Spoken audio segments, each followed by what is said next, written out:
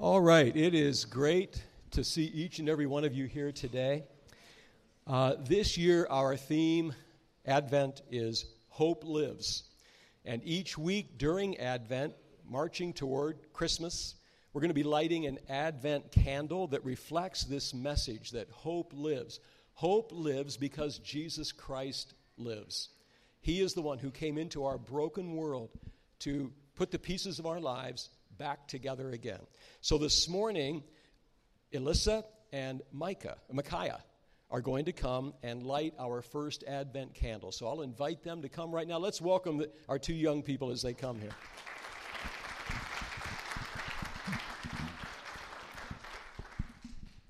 On this first day of Advent, we celebrate the hope found in Jesus Christ.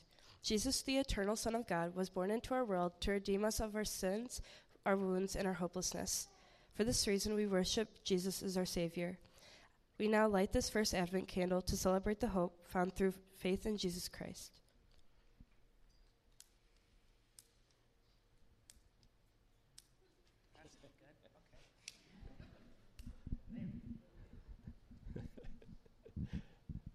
Hey, thank you guys for doing that.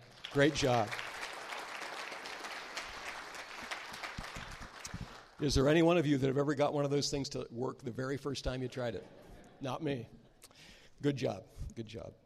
Well, today we do begin Advent Conspiracy. As you saw on the video a moment ago, the word Advent is Latin. It means arrival. It refers, obviously, to the birth of Jesus Christ into our world.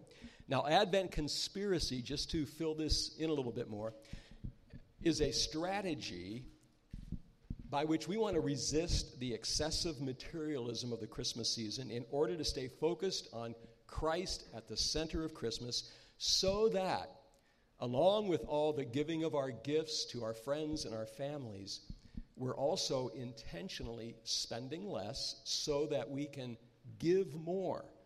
And by doing that together, make a significant difference in some people's lives. And I've got a real bad ring going up here. If someone can help me out, it's a bad echo up here. I'd appreciate some help on that. Thanks. Now, if you'll look at the Advent Conspiracy card on your seat, there should be one on your seat. And if you look on the right column, first of all, our global focus for Advent Conspiracy this year is a ministry called Royal Family Kids, which reaches out to foster children here in our own area as well as across the country and even some places internationally. What they do is one of the things they do is they set up camps for foster kids to attend and come into a safe place, come in where they're going to find some great adult counselors and caregivers, and they're also going to have some fun that's in a safe, life-healing kind of place, and where they will become introduced to the message of Jesus Christ. Our goal as a church this year is to help start 3 new camps. It takes $4,000 to start one camp. We have broken this down on the card into 4 ways we could give toward that. So what we're asking is during Advent Conspiracy that you personally or you with your family, that you will get together and pray and make a plan, set a personal or a family goal about, well, what could we do to help start one of these Royal Family camps? And so each week, in addition to regular giving, we're giving sacrificially during this Christmas season to make a huge difference. Now, in a moment, we're going to have a couple guests who are going to come and fill us in a lot more on this ministry of Royal Family Camps. Now, if you'll take a quick look on the left side of that card, we also want to make a difference close to home.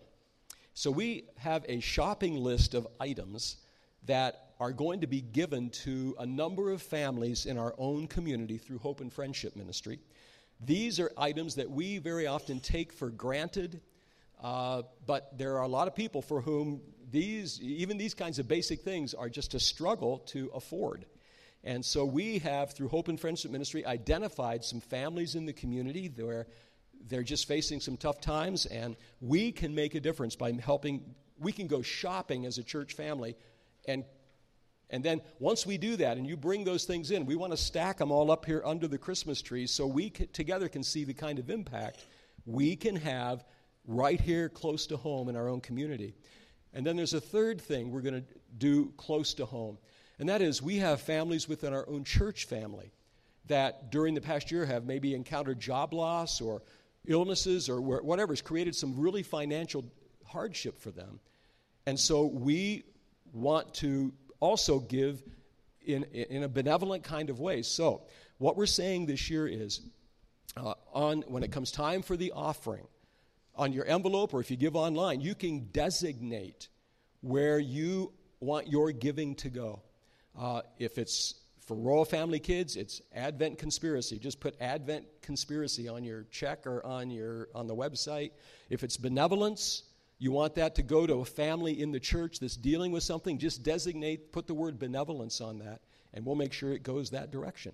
And together, we can just have a great impact here. So, we are honored this morning to have our guest with us, Reverend John Schweiter, whom I've known for many, many years. He is the field representative across this country for Royal Family Kids Ministry. And with him is Kimmy, whom he's going to introduce a little bit later, who's going to come and share her story with us this morning. It is my great joy to travel around the country starting that ball of redemption rolling.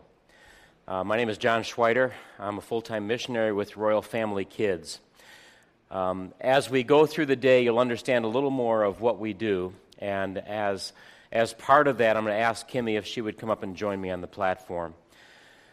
The mission that God has called us to is to partner with Jesus to introduce children of abuse to healthy relationships. Now, we do this a couple of ways. We introduce the concept to churches in order for people to understand what it's like to get involved with foster kids. So a church can get involved with foster kids by starting their own camp. Start a camp, it's a whole week-long process. Sometimes that will go into a mentoring club. Another thing we do in Illinois is we recruit foster parents, and we help foster parents to get their way to training so that they can take a child into their home, and those children can be introduced to people like you. Now, Kimmy and I have come to introduce you to a mission field that is right here in your backyard. Foster children are everywhere. You walk past them every day at the grocery stores. You see them at your houses or at the school bus stops. Today we're going to open up their world to you. Is there a mic on? Because I want them to hear everything you have to say, Kimmy. Okay. Oh, it's on. All right. My bad. So we're going to accomplish our mission today to introduce this concept to you in two ways. We're going to braid two stories together. We're going to braid the story of Ruth from the Bible and the story of Kimmy. Kimmy is a foster kid. And two things are common throughout the narratives of the Old and New Testament. God has to constantly remind his people who they are. God has much different standards, and he is unimpeded by the darkness of this world and the way the world contaminates relationships. So by inviting you into our world, we're going to ask the Holy Spirit to apply what we say to your life.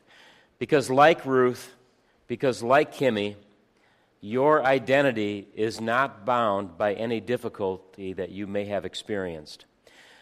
A little bit about Royal Family Kids. The video that you saw is from one camp of 200 that went on this summer.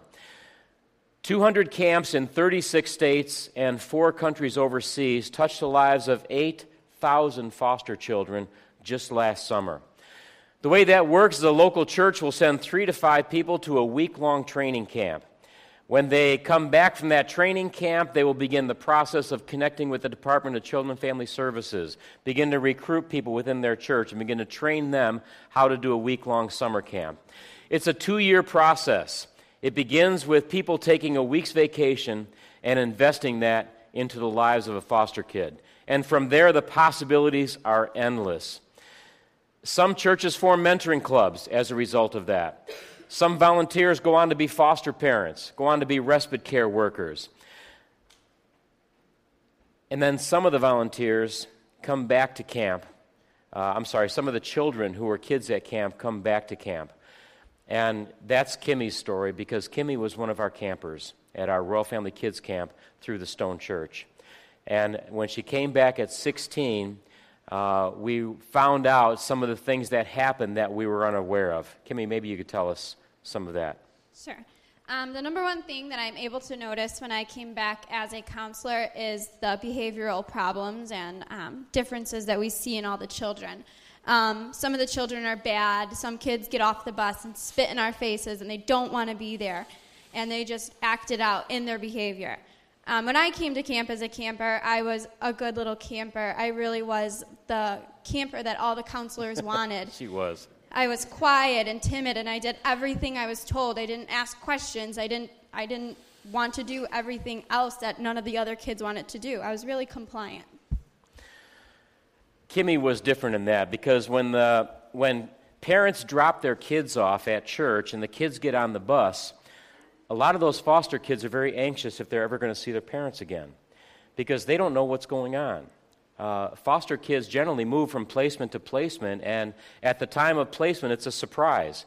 So when a foster parent comes into a church building, drops the kid off and say, has a good time, and walks out the door, that raises the anxiety level of the kids. And most of the kids have been hurt so much, they don't want to be hurt again. And so they kind of protect themselves from the adults at camp. And that's what Kimmy was talking about. When someone get off the bus, they have that you're not going to hurt me again, because if you love me, you're going to hurt me, and I'm not going to let that happen. Kimmy was identified by those tragic circumstances. She was a foster kid that came to camp. Now, there's a remarkable story in the Bible about people that were identified by tragedy, but it was the identity that they were known as on earth. And although God did not author those tragic circumstances, His love and redemption led them to their true identity.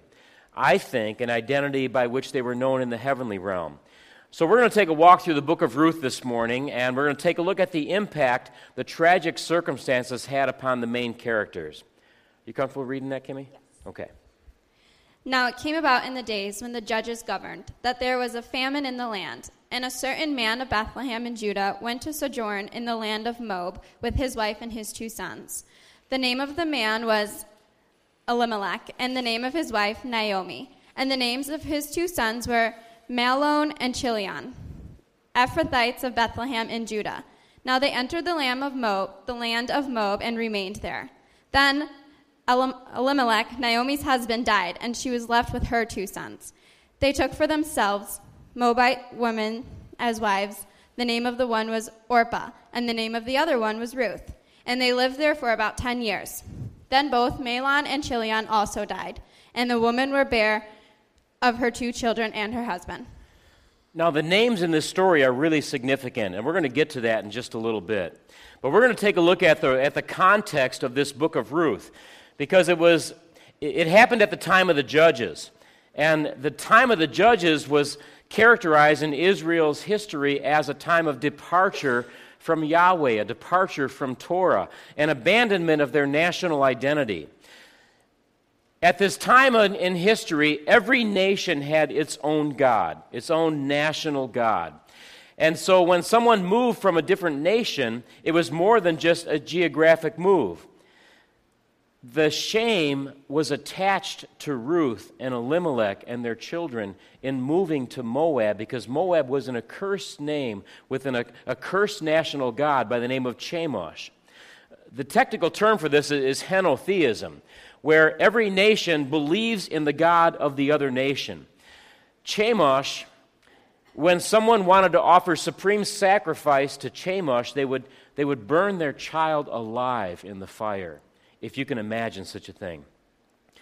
What a relief it must have been to Naomi to discover that when she moved back to Bethlehem, she moved into a culture of people that embraced the love of Yahweh, that embraced the protection that Torah offered the people. It was not the case in all of Israel.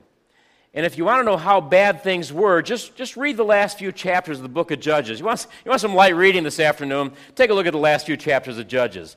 You're going to see a story in the Bible that you didn't know was there. If you grew up in a Christian home, in Christian school, this story is not in the Becca curriculum. This Levite was traveling with his concubine, which is already a problem.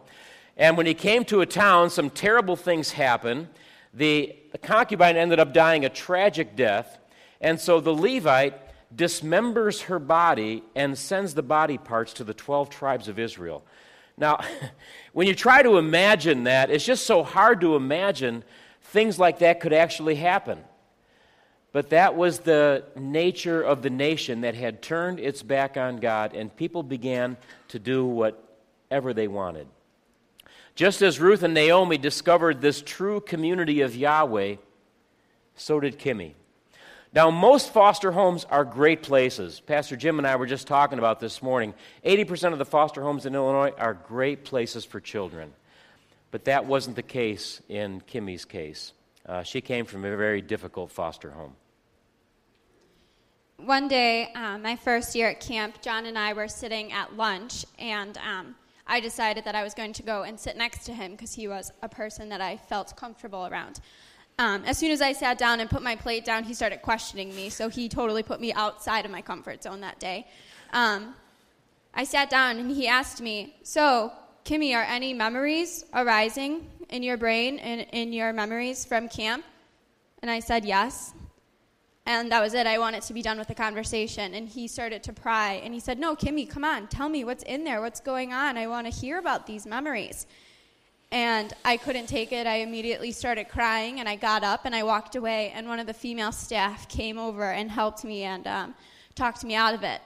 And later that night, I wrote John a letter. And I had told him that I couldn't sit there anymore because I realized that my only positive memories as a kid was that week at camp. I came from a really difficult foster home. I was removed from my original birth parents when I was about 6 years old. My brother had gotten into a mop bucket and he drowned. We were left under the care of someone who wasn't allowed to be around children, so we were immediately taken from my parents' home and moved in with my aunt and uncle in Plainfield. And they were the cool aunt and uncle. They had a pool and a swing set and a trampoline and everything a kid could possibly dream of.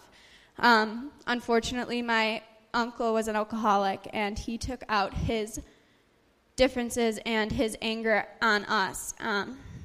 So eventually I moved out of that foster home and moved into a different foster home and was reconnected with camp. And when I came back to camp, just all of the memories that I was introduced with as a child of being able to make a difference and being someone that God truly did love just came back to me. And if you can imagine that, if you could put yourself in Kimmy's place, being in a foster home where you're called worthless and useless, and when her uncle got intoxicated, the abuse that he would take out on her. And then contrast that with coming to camp where she's honored and she's valued and she's treated like a queen, like a child of royalty. That's why we call ourselves Royal Family Kids Camp. We treat children like royalty. That had to be what Ruth was going through when she came in from this very difficult land of Moab into this land of Bethlehem. You see, when Elimelech's widow Naomi planned to return to Judah, before she did that, she turned to her two Moabite daughters and said, "Now you guys can go back to your families now," which Orpah did. But listen to Ruth's response to Naomi. She said, "Do not urge me to leave you or to turn back from following you, for where you go, I will go. Where you lodge, I will lodge. Your people shall be my people, and your God shall be my God." And Ruth was introduced to a pocket of people who lived by Torah. Now I want to take a look at the names because I think they're very significant. You see, at Royal Family Kids Camp, we call all the children by name. We learn what their names mean because the only thing a foster kid can take from home to home is their name and sometimes a garbage bag full of stuff. So names are significant. Now the names in this story, Elimelech means "my God is king." What a great name to name your child. My God is king. And Naomi means the fair one. What a great name to give a little Hebrew baby girl. Now, the names Mahlon, Chilion, and Orpah are what those people had become known by. You see, Mahlon means sickness. Chilion means pining away. Orpah means one who turns away. They became identified with their tragedy. Ruth, on the other hand, became known as the beloved. Ruth is a Hebrew name. It's very unlikely that a Moabite would have given Ruth or given their child a Hebrew name, but she became known as the beloved. And then when Naomi returned to Bethlehem, she didn't want to be known as Naomi. Don't call me the fair one. Call me Mara. Call me the bitter one. But the community would not have it because they were going to restore this family. They moved into the true community of Yahweh where people did not do what was right in their own eyes. They just did what was right. She remained Naomi, the fair one. Now, Kimmy, I want you to tell us some of the things at camp from your perspective of things that you experienced while you were there. Sure. I think that the number one thing that sticks out to me the most at camp was my counselor, Becky. For two of the 3 years that I was at camp, she was my counselor. And at the time, I had no idea about her background completely, but I knew that she was a camper at camp as well when she was younger, and she came back to be a counselor. And that inspired so much hope in me and so many dreams. And I was like, I told myself the very day that I graduated, I'm going to come back too. I'm going to be like Becky was. Later on, I came back to camp as a support staff, and I found out that Becky had the very caseworker that sent me to camp, that sent her to camp. So just the ties that were tied together through my years at camp was so amazing, and I just can't imagine it being any other way if it weren't for God himself. Ruth became the wife of Boaz, who exercised his right of redemption, which was a process outlined in Torah, where an injustice is made right by the author of justice. And from that union, Naomi was cared for, and she remained the fair one. A Moabite was accepted into the community of Yahweh, and most of you probably know the story. From that union of Ruth and Boaz came the greatest king in Israel's history, David. And then on through the Messianic line to finally the Messiah, Yeshua, Jesus. That little abused, neglected foster child that we knew as Kimmy, she doesn't even exist anymore. And now we have this Kimmy. This Kimmy is the much improved version of the little kid at camp.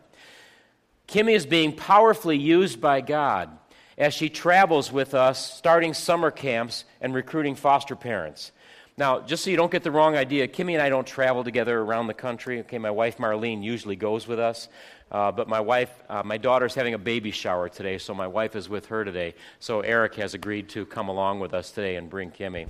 Just wanted to make that clear. We were introducing the concept of Royal Family Kids Camp to a church in Wisconsin. As we began to share with people, Kimmy began to share a story. Now, we did 4 services that day in that church, and as we got down to the last service of the last day, Kimmy began to share a story that moved that church in a very profound way. Can you share a little bit of that with us, Kimmy? Sure. I was sitting at work one day, and everyone deals with something in their hearts, and we were actually at a church last Sunday, and he described it as this filing cabinet. You kind of push it away sometimes, and then you don't really think about it at all, but sometimes it just comes and whacks into you, and you're like, oh gosh, I have to deal with this. I have to completely eliminate this rather than just kicking it away again. For me, it was bitterness and resentment and just hatred towards my uncle of abuse. I just can't understand how someone could possibly treat someone that day or that way. One time I was sitting at work at an Italian restaurant at lunchtime because nobody wants Italian for lunch, and I was just thinking, why did he do this to me? And I started dissecting it piece by piece and little by little, and I realized that his amount of trauma that he's experienced really did turn him into the person that he was. It really created his identity. When he was young, he lost a majority of his brothers and sisters. Born into a family of 8 or 9 kids, he lost 4 of them growing up. And then he lost his father later on in life. And then his mother was diagnosed with schizophrenia. So the way that his mom treated him was the very way that he was treating me. Had she realized that she was treating him that way? Absolutely not. Had he realized that he was treating me the way that his mom treated her or him? I'm not sure. So one day I wrote him a letter, and I told him that I forgave him and that I loved him regardless. I didn't expect to hear back an answer from him. I didn't really care if I did or not, because I was right with myself, and I had rid myself of those bitter feelings. He did write me back, and he told me that he didn't ask for my forgiveness. And it really was a kicker, because I tried so hard to forgive him. Now, if I didn't know the Lord, I think that I would have responded back to him again and told him, forget it, forget you, and probably other words that I probably shouldn't say up here. But I didn't. I just left it at that, and I realized that God is proud of that, and He was the origin of that, and I couldn't be more happy with my decision that day. When Kimmy shared that story in church, the pastor was sitting on the front row, about where you are, Jim, and he got up and walked out. And we continued our presentation. After about 10 minutes, the pastor came back in and sat down, and we turned the service back over to him. And he got up on the platform, and he just had this deadpan face, and he had the microphone in his hand. He said, Kimmy, as I listened to you share how you forgave your uncle for all those years of abuse, I realize I'm harboring bitterness against people in this church. I had to go out in the hallway and I had to call people and ask them for their forgiveness. Now just think about that. Think about the ripple effect of a little kid coming to camp, experiencing Jesus, and then returning to not just minister at that camp, but to go around and start other camps. I actually went to that camp this summer. It takes 2 years to start a Royal Family Kids camp, and I went to that summer camp, and here's 61 people investing their lives in all these children. As a result of Kimmy moving into her identity, they started a camp to introduce some children to their new identity. 32 little Kimmys coming to a camp in Milwaukee's suburb to get introduced to people like you, and through that getting introduced to Jesus. We also presented in downstate Illinois 2 years ago. Marlene and I went to visit that camp this year. 32 adults took a week's vacation to minister to 22 foster children. Think about that. Kimmy moves into her identity. She shares in Bethalto. People start a camp, and 22 children in southern Illinois begin to recognize who Jesus is. One life touches so many. Through Kimmy's transformation this summer, 93 adults ministered to 68 campers and showed them a different way to live. And that was just this summer. This ministry has been going on for 3 decades. In Illinois, we got 16,000 foster kids. Many of you probably didn't know that. 12,000 of them are right here in our county. Wisconsin, 7,000 foster kids. 6 Royal Family Kids camps. We have 10 camps in Ohio, but there's 12,000 foster kids in Ohio. If we wanted to start a camp for every child in Ohio, it would take 75 more Royal Family Kids camps to touch the lives of all those children. Florida has the highest rate of child abuse in the continental United States. If you took all the foster kids in Florida and took them to a Miami Heat game and nobody else, just all those kids in the Miami Heat stadium, 3,000 of them would still be outside because you couldn't get them all in. We have 3 Royal Family Kids camps in Florida. We would need another 100 camps to service every child in foster care. There's good news in that too. Nebraska right now is servicing 37% of the foster kids through Royal Family Kids Camp. And one of those stories, I have to tell them Lexi's story. Lexi was a kid that came to that camp. Lexi was in and out of foster care. She had been adopted, the adoption failed, and she was back in foster care. And then at that summer camp, we did a princess party. And Lexi got dressed up in a beautiful dress, and they put pearls around her neck, and a guy brought his Mustang convertible out to camp, and Lexi got to sit on the convertible boot and do the princess wave. And all the people just applauded as she went by, and they would pick up another camper, and every one of the camper girls got to experience that. That became a significant moment in Lexi's life because she was adopted after camp to a family that abused her. And while the abuse was going on, she kept telling herself, I'm a princess. I'm a princess. God did not create me for this. Fast forward a few years later. I'm in South Dakota, and I see Lexi. She was at this summer camp for foster kids, and the judge got involved in her case. And the judge said, Lexi, have you had any good experience in foster care? And she said, yeah, I went to this camp once. And there was a lady there at the camp that was my foster parent from time to time. Her name was Kathy Jo. Kathy Jo McGee, actually. It's no relation, but it's just funny that they have the same last name. Kathy ended up adopting Lexi, and they started their very first camp in South Dakota. They ended up buying the campground. And so now we can do 10 weeks of Royal Family Kids Camp in South Dakota and service every child in foster care between the ages of 6 and 12 from Paris, South Dakota, all the way to the Minnesota border. As a result of one little girl having an experience at camp. Think about that. If you want to get involved in a Royal Family Kids Camp in the area, there's some information on the back table, and there's a sign-up sheet if you want to give us your contact information. If you're thinking about being a foster parent or want to do respite care is going through all the training a foster parent has to go through, but you don't get placed with a child permanently. You're given the privilege or you're given the responsibility of giving foster parents a break. So that information is back there too, and in fact, you just put a little, when you put your name on the list, put foster on there so we can identify the difference. And there's also a sign-up sheet for our newsletter. You guys are investing in this ministry this year. If you want to follow us on this ministry, I do an electronic newsletter that I just send out mostly every month, and just to help you, it'll help you to keep track of what we're doing with your investment.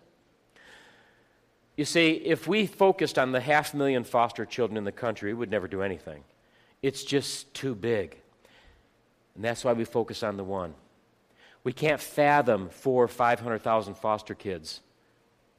But we can focus on a Kimmy. We can focus on a Lexi. We can focus on a Becky.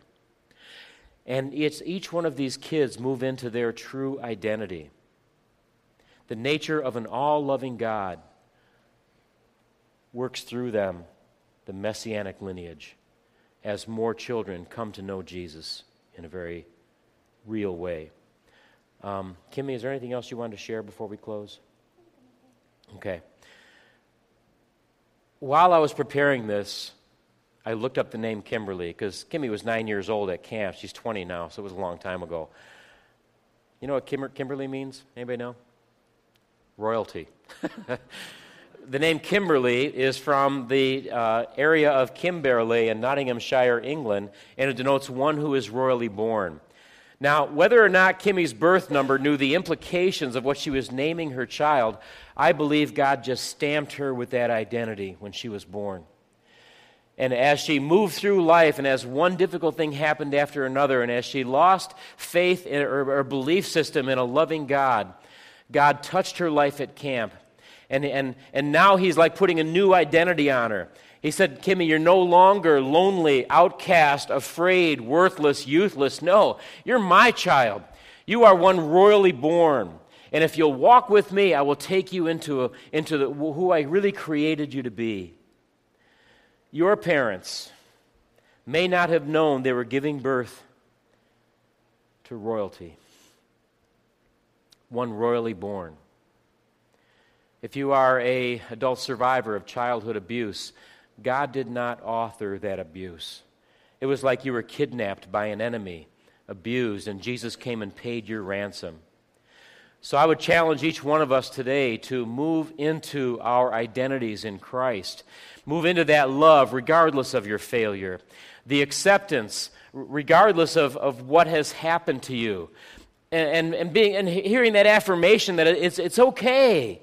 It's okay. You're in the hands of a loving God. You are Abba's child, and God is all loving. And I just want to pray for you. And as Pastor Jim comes, just let me offer a word of prayer for you, okay? Father God, I thank you. I thank you for every person in the sound of my voice that has been born of royalty. And God, as they move into their identity, I pray that you would work your redemption, work that messianic line through them so that other people can come to know you. In the holy name of Jesus we pray. Amen and amen. Thank you. I want to thank John and Kimmy for coming and sharing a great vision. You know, I'm grateful that Christianity is not just a set of great spiritual beliefs, things, just words, but action, compassion. And that was demonstrated most of all by Jesus Christ himself, who from his place in heaven saw our condition, and he stepped into our world to redeem all of our lives. And now we as his people, his church, we are commissioned, and gladly so. What an honor, what a privilege it is for us to be able to reach out into our world where there is so much suffering. And a great amount of that suffering is hidden from view, especially out here in the suburbs where things always look a lot nicer and neater. But if we get underneath all that, there's real suffering, and lots of it in people's lives, and the kinds of things Kimmy's talking about, that kind of suffering, abuse and hurt and pain, and sometimes to the most innocent of us, among us all, our children.